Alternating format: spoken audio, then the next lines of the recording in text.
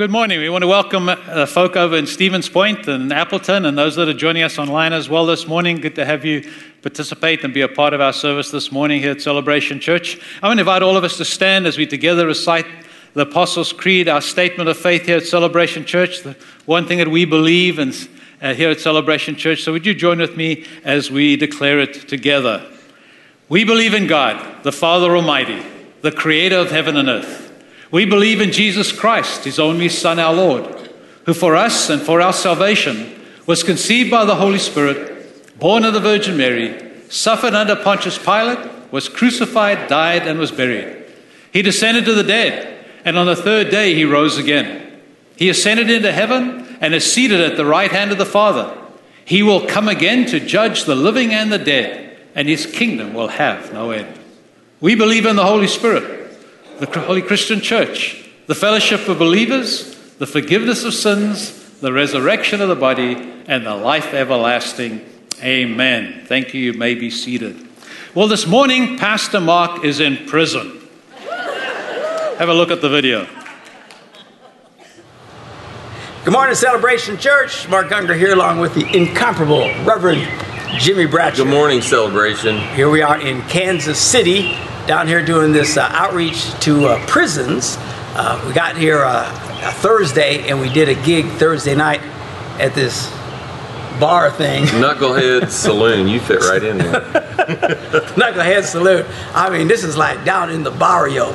What do you call that place? The East Bottoms. The East Bottoms. Yeah. There are a lot of bottoms there, man, because I'm telling you, it's like the bottom of everything. There's, this bars in the middle of nowhere, and, it's right next to the train tracks. Yeah. Every so many minutes, a big train goes, it comes tearing through there. And other people all come out to this place, and Jimmy was there, and just ministering to people and playing in this place, and it was a lot of fun. And then Saturday, we went to, where'd we go? Went to Ellsworth, Kansas, to Ellsworth Correctional Center. There's 850 men there. We set up on the yard, and they let all 850 men come out and listen to us play and share the gospel. It's a fabulous event. Yeah, now what you don't know is Ellsworth? Ellsworth is like a mile and a half from hell. Hot! So they put us out in the sun, in the middle of this place, just frying. Like 95 degrees outside. Man, it's just wrong. It's just wrong. You had hair to be curly. Yeah, I know, man. That was just nasty.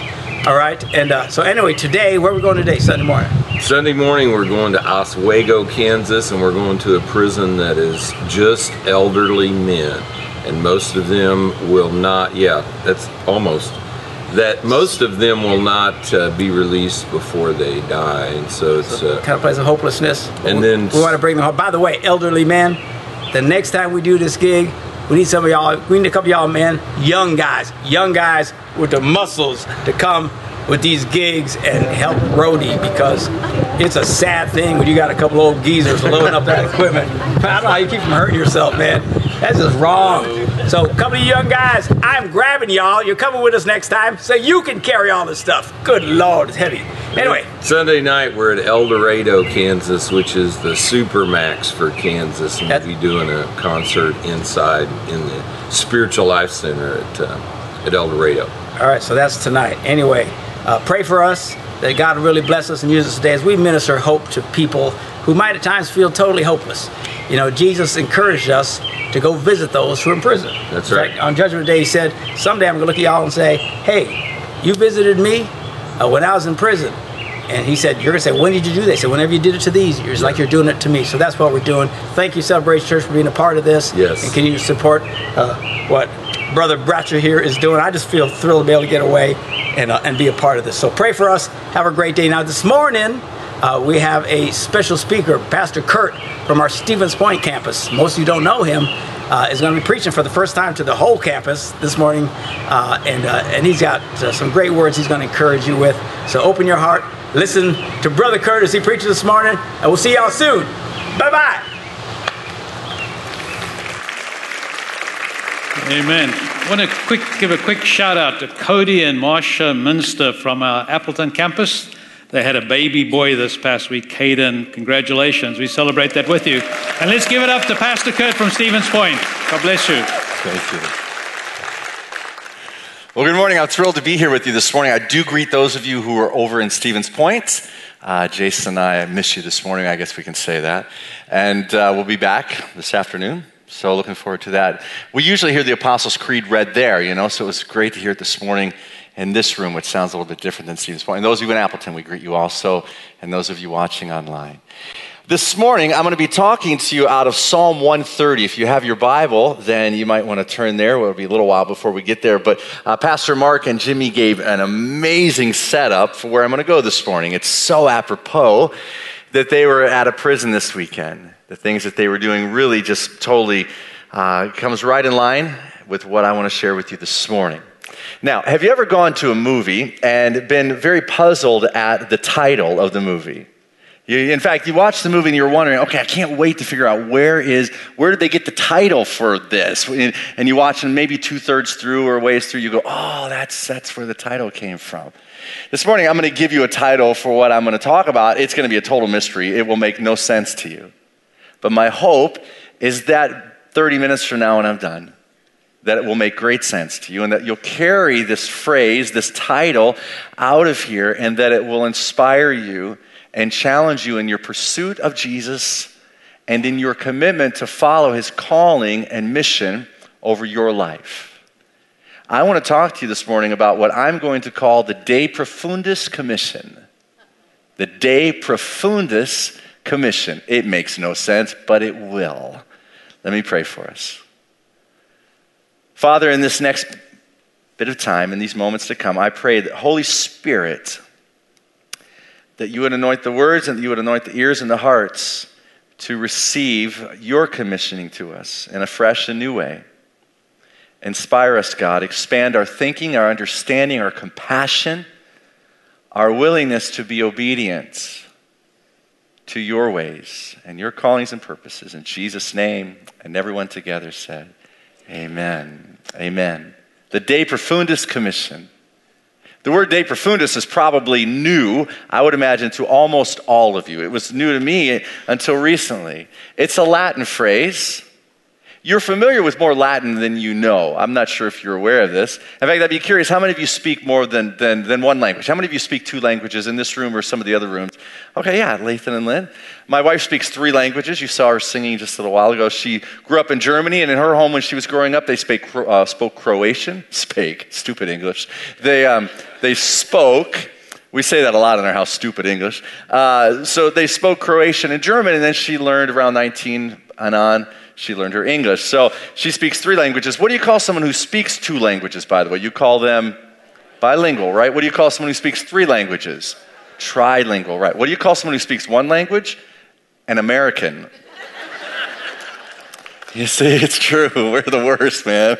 I've been trying to learn Croatian. It's just not good. I spoke Spanish for a while, but my friends who spoke Spanish used to tell me I spoke Tarzan Spanish, I was told. It was like all in commands or something. But you might be surprised that you know more Latin than you might think. Latin is a dead language, but there are a lot of Latin words that have worked their way into our language that we talk today. Words like circa, it means around. So if you see a photo and it says 1950, circa 1950, it means it's approximately 1950. We use that word all the time, circa, it's Latin. Or postmortem means postmortem. Postmortem means after death, right? It's Latin. It's a phrase that you're probably familiar with. Maybe you know carpe diem. Remember that in Dead Poets Society? What does that mean? Seize the day, right? We know that. Or those of you who are in the military, you might remember semper fidelis, right? What does that mean? Always faithful. The Marines, I believe, use that phrase. It's a Latin phrase. So a lot of Latin words we're familiar with. Audio, even the word audio, it's a Latin word. It means I hear. We use a lot of these words. I just learned one recently. It's sit vis nobiscum. This is a really great Latin phrase. Sit vis nobiscum. It means may the force be with you. It's not really an ancient phrase. It's maybe a little newer, but it has a lot of, rolls off the tongue really nice. Well, I want to teach you a new Latin phrase, this de profundis. De profundis comes from Psalm 130. And if you're like me, by the way, I'm guilty of this. I think part of it's my ADD. I like to, even when I'm watching a movie, I research the movie. I look up stats on the movie. A lot of times when I'm listening to someone teaching, it actually helps me to focus to kind of look at other things, look at the Bible, look at commentaries, even Google things. If you Google De Profundis, Oscar Wilde, by the way, wins the search for De Profundis. But he got his book. Maybe I'll have some time. If we have time at the end, I'll get to that. But De Profundis was Oscar Wilde's second to last book. Those of you who know who he was, he wrote it from prison in a very dark place. But he got his idea from this psalm, Psalm 130, which has become known. This Psalm 130 is actually called the De Profundis. Earlier in our service, we said the Lord's Prayer, right? And in Christianity, we know that passage where Jesus encouraged us to pray this. We call it the Lord's Prayer. Remember in Luke chapter 1, Mary sings a song, and we now traditionally call it the Magnificat, right? Did you know that? And there are many other passages, the Ten Commandments. We have names for these passages in Scripture. So this passage, Psalm 130, is called De Profundis, and it gets its name from the first phrase that for around 1,200 or so many years of Christianity, this phrase, when read by Christians, was predominantly read in Latin. Because for around 1,200 years, that was the predominant Bible. The Latin translation was the Bible that was most often used within Christianity. The Bible, by the way, was called the Latin Vulgate. And those of you who come from a Catholic tradition, especially if you went to church in the Catholic tradition before 1962, do you remember most of the services or most parts of the service were in Latin? How many of you remember that, by the way? Any of you remember going to church when it was in Latin? Okay, some of you, yeah.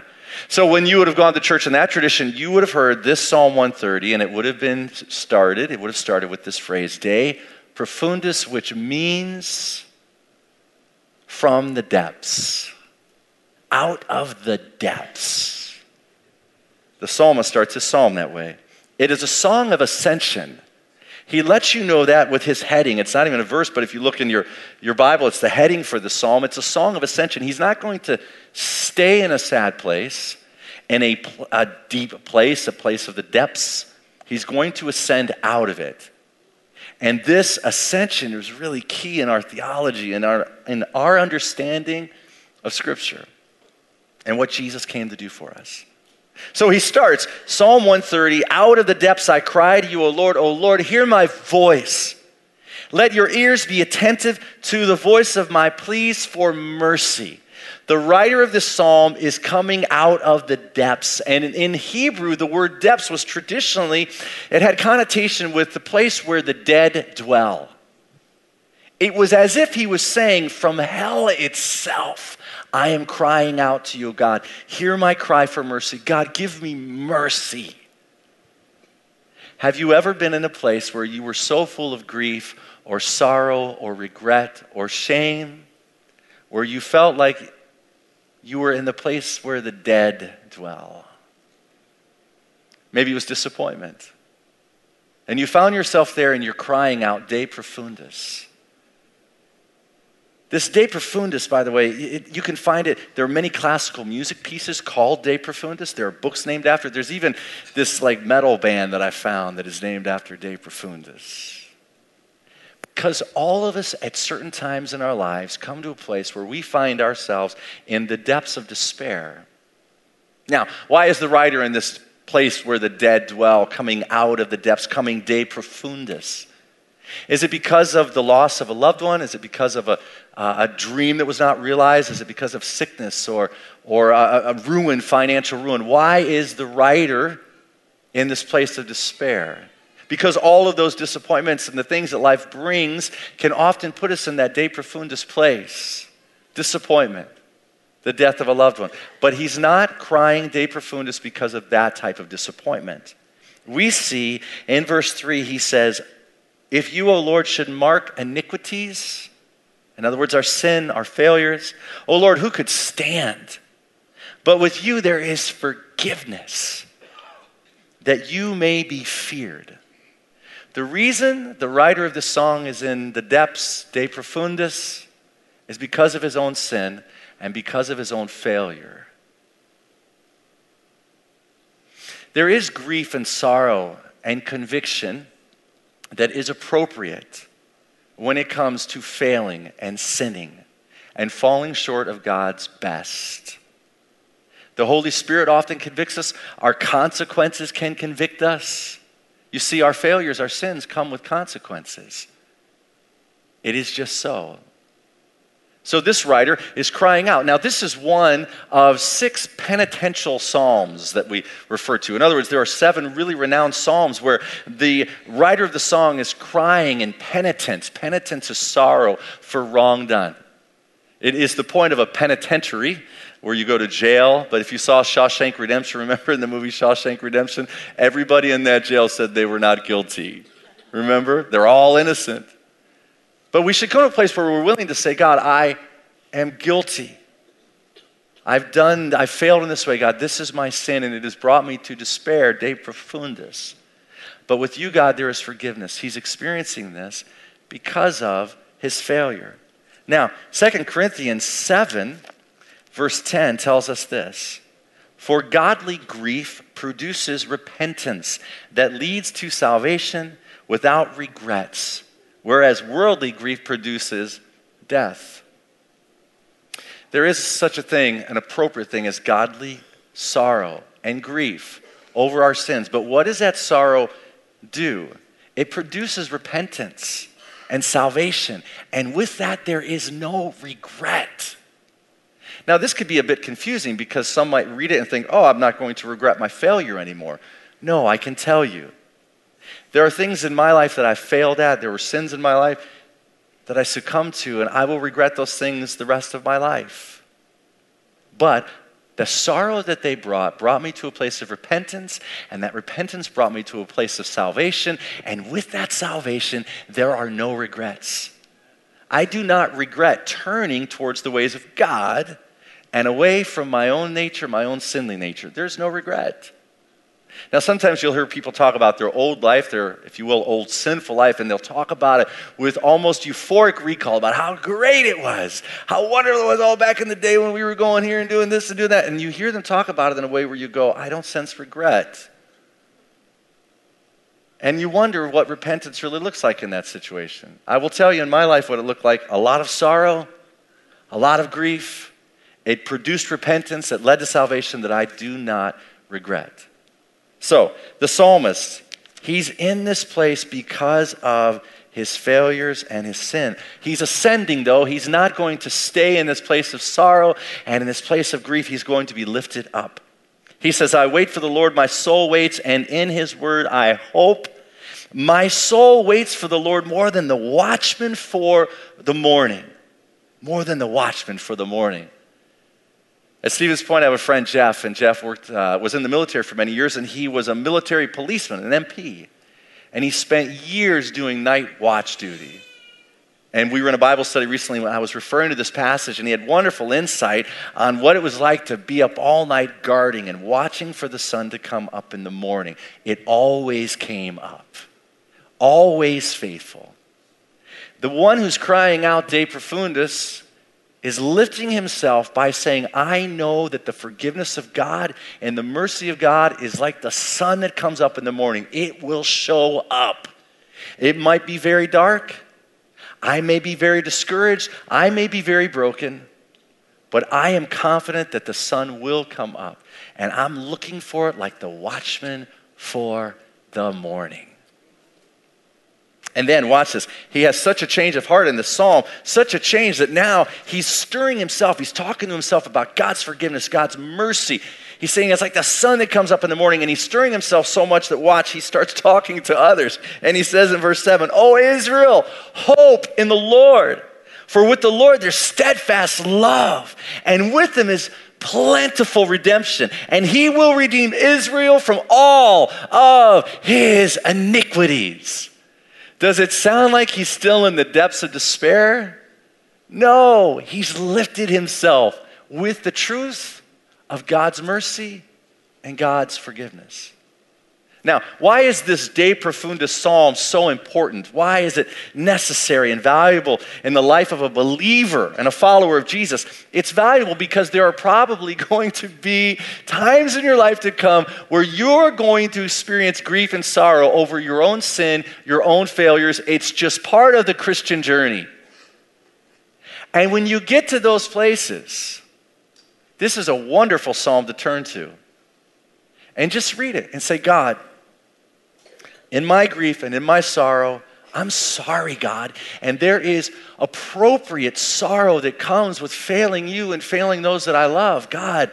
But I trust in your mercy and I trust in your forgiveness that is plentiful, and I want others to experience it. I'm going to go out and proclaim it. God's redemption is plentiful. It's a great psalm, this De Profundis Psalm, to maybe even memorize. Martin Luther said this. He said of the psalm in the 16th century, he said that it contains the gist of the gospel. The gospel is contained in this story. It's valuable in our lives. Now, I also believe that it's valuable when it comes to you and I, and we as a church, fulfilling God's mission for us. Jesus gives what we call his commissions in the New Testament at the end of the Gospels. One is at the end of Matthew. He says, go ye therefore into all the nations, preaching the gospel to every tongue and tribe. Go everywhere, right? Make disciples. He gives another commission that's very similar at the end of Mark. But in John, he gives his commission, and it's a bit confusing. And the church, the historical church, has really sadly missed his commission on numerous occasions through the centuries. They've had a horrible understanding, and a lot of abuse from the church has come through a misunderstanding of this passage. It's in John chapter 20. John 20, starting in verse 21. Jesus goes to the disciples. They're in a room. They're kind of hiding out. In fact, they're in a De Profundis type of place. They're afraid for their lives. They're De Profundis, out of the depths. They're crying, right? They're in despair. And Jesus shows up. He walks to the wall, and the first thing he says, Jesus said to them again, peace be with you. As the Father has sent me, even so I am sending you. How did the Father send Jesus? Well, John 3:16 says, for God so loved the world, he gave his only begotten Son, that whosoever believes in him will not perish, but have everlasting life. And then in verse 17 it says, God didn't send his Son into the world to condemn the world. Jesus didn't come to condemn. Now, he did come to warn that his forgiveness would be withheld if we don't cry out for his mercy.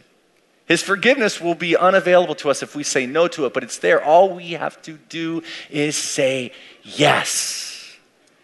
Jesus did not come to condemn, but see, sometimes the church at large has come across more condemning than merciful. And what should we be known for? Condemnation or mercy? Jesus was known more for his mercy.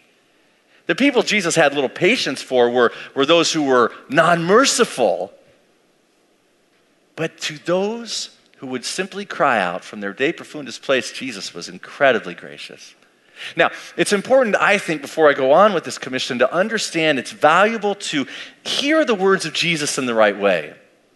I mean, I like to read scripture even out loud sometimes and try to imagine how would Jesus have said this?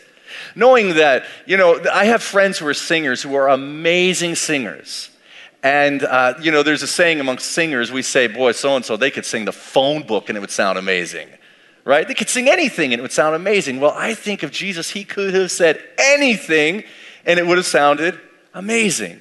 Why? Because his mission permeated everything he said. When I think about the tone of what Jesus would have said and how it would have sounded, I'm reminded of this story that I have. I call it my Clint Eastwood story. Years ago, I lived in California, about 10 years ago, and I was playing golf at this golf resort called Tehama. And when I was there, I was about here from Pastor Joe to Clint Eastwood in this clubhouse after I played golf. He was just sitting there with his friends, and I'm trying not to pay too much attention. He was seen around town frequently there in the Monterey area. And so, but after my lunch, I got up and I went to a table that they had where I could get a cookie. They had cookies on these tables, and they were really amazing cookies. So I'm standing there and I'm obsessing which cookie I want, just staring out. And all of a sudden, this hand reaches in and grabs a cookie. He's holding it like this, and I mean, just right next to me stands Clint Eastwood with his cookie. And he looks at me and he says, "Good cookies, huh?" It was literally like, "Go ahead, make my day."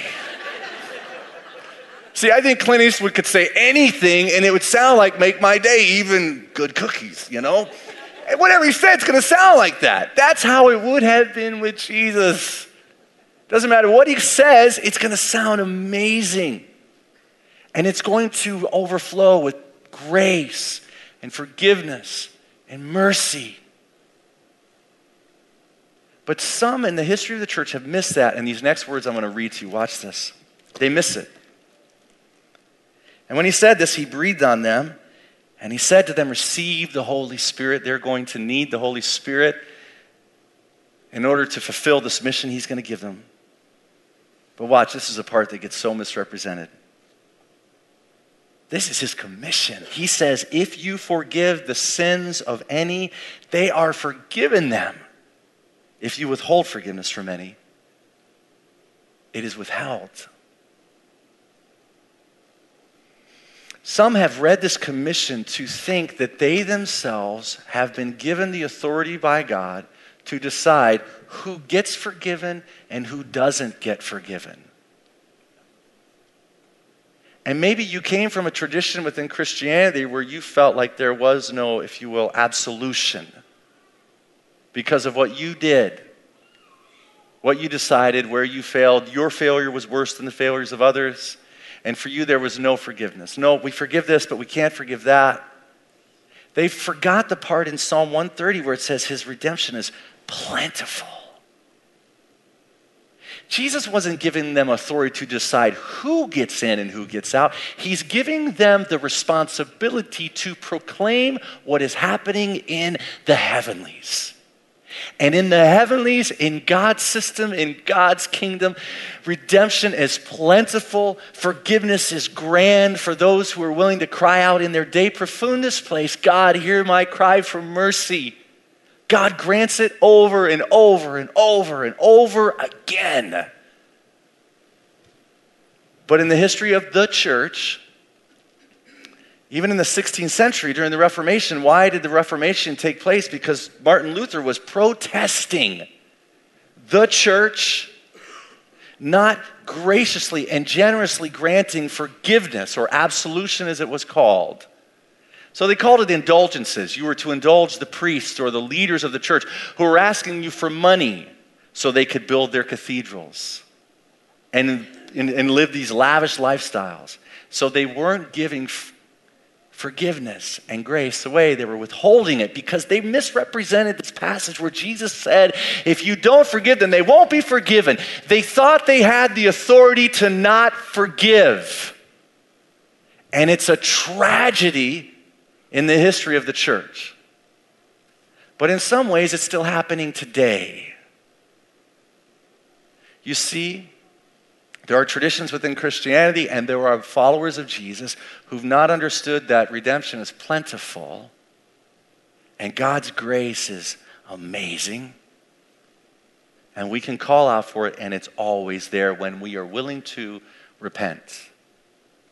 But maybe you went through a divorce or a struggle with an addiction, or you went through a bad business deal and you started and you didn't realize until it was too late that you were getting swept into something illegal or something immoral. And before you know it, you found yourself in the de profundis place, and a sad reality is that many of you who found yourself in that place, the last place to grant you mercy was the church. Not this church, but the church at large. And this morning, what I want to say to you is, I'm sorry. And I want to say over you, you are forgiven. And you are accepted when you have been willing to cry out to God in your de profundis place. Now, there are two types of people who need this type of forgiveness, that's de profundis type of from the depths crying out. It's those who've never cried out to God for mercy and they've made a wreck of their lives, or maybe they haven't. Maybe they have lived a pristine, clean life and they finally come to the revelation after many years that they too need God's mercy and they cry out for it and it is there. The church is seemingly better at giving grace and giving mercy to those types.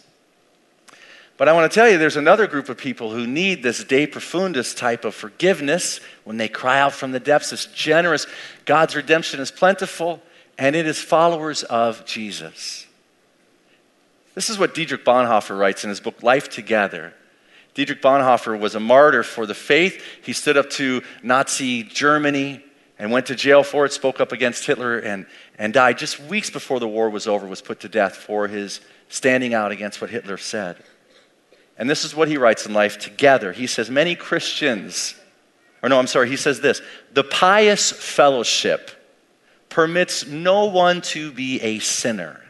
So everybody must conceal his sin from himself and from the fellowship. We dare not be sinners, he says. Many Christians are unthinkably horrified when a real sinner is suddenly discovered among the righteous, so we remain alone with our sin, living in lies and hypocrisy. The fact is that we are all sinners. And what Dietrich Bonhoeffer was encouraging is a community of believers who got together and said, okay, listen, though we've been following Jesus for 20 years, 30 years, 50 years, there's still seasons in our life where we fail miserably. And when we do, will the church and your fellow believers, will they be there to say, hey, listen, I hear your cry, de profundis, from the depths. I hear it, and I want you to know God's mercy is there for you.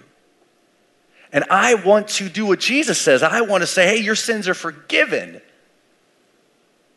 I want to proclaim it to those who are coming to Jesus for the very first time and to those who have been following him for many years and find themselves failing miserably. I want to hear their cry, de profundis, and I want to be an extension of the mission that Jesus himself had, not to come to condemn, but to come to save. I want to fulfill the mission that Jesus gave me, to go and declare his forgiveness, his acceptance, his grace, his mercy over as many people as I possibly can. Now, this message really is a passion to me because, sadly and tragically, over 5 years ago, I went through a divorce. And I'd been married for almost 20 years. And I failed miserably in some areas of my life. And there were some addictions that took place in my life and took root and grew. And before you knew it, I was de profundis. I was in so much sorrow and so much grief. I was so ashamed and so broken. And I thank God that there were some friends of mine who believed in the grace of Jesus, who came into my life, back into my life, and said, listen, you can be forgiven. And I would weep and I would cry and say, but you don't understand. But they fulfilled the mission of Jesus, which was to go and say, you are forgiven. It's happened in the heavenlies. And they had to encourage me because it was really dark in my life at the time. But like the watchman waiting for the morning, God's love and grace reignited in my life and in my heart. The first time I actually sat with Pastor Mark, it was a little over 2 years ago, like 2.5 years ago. And I'd been out of ministry for almost 3 years. And at that point, I was still struggling so greatly in my guilt and in my shame. And he really encouraged me when he was inviting my wife and I to come and be part of the church here to say, listen, you are forgiven. He spoke it over my life. And it was so meaningful. Otherwise, I might still be in that de profundis place. You see, we are to ascend out of it. And what enables us to lift out of it is an awareness and a knowledge of God's great mercy. And you and I want my life, I encourage you to take this mission that Jesus gave to us, to go out and declare his forgiveness to as many people as you possibly can. Go find wherever you have to go, whether it be in your family or at work or in a prison, in a homeless shelter, or the country clubs of our city. Wherever it might be, go find De Profundis types and say to them, I proclaim God's forgiveness and mercy and grace over you in Jesus' name. Let me pray for us.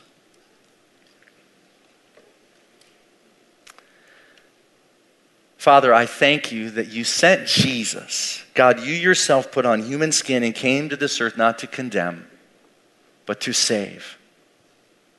And I thank you that your salvation has reached me. And I pray, God, that you would enable all of us to get a hold of this mission that you have given to us to go and declare your forgiveness over as many as we possibly can. The De Profundis types, God, anoint us through your Holy Spirit. Breathe on us, God. Breathe on us. And enable us to fulfill your mission that now you've given to us. Thank you for your great love and your great mercy. In Jesus' name. And everyone together said, amen, amen. Thank you. Amen. Thank you, Pastor Kurt.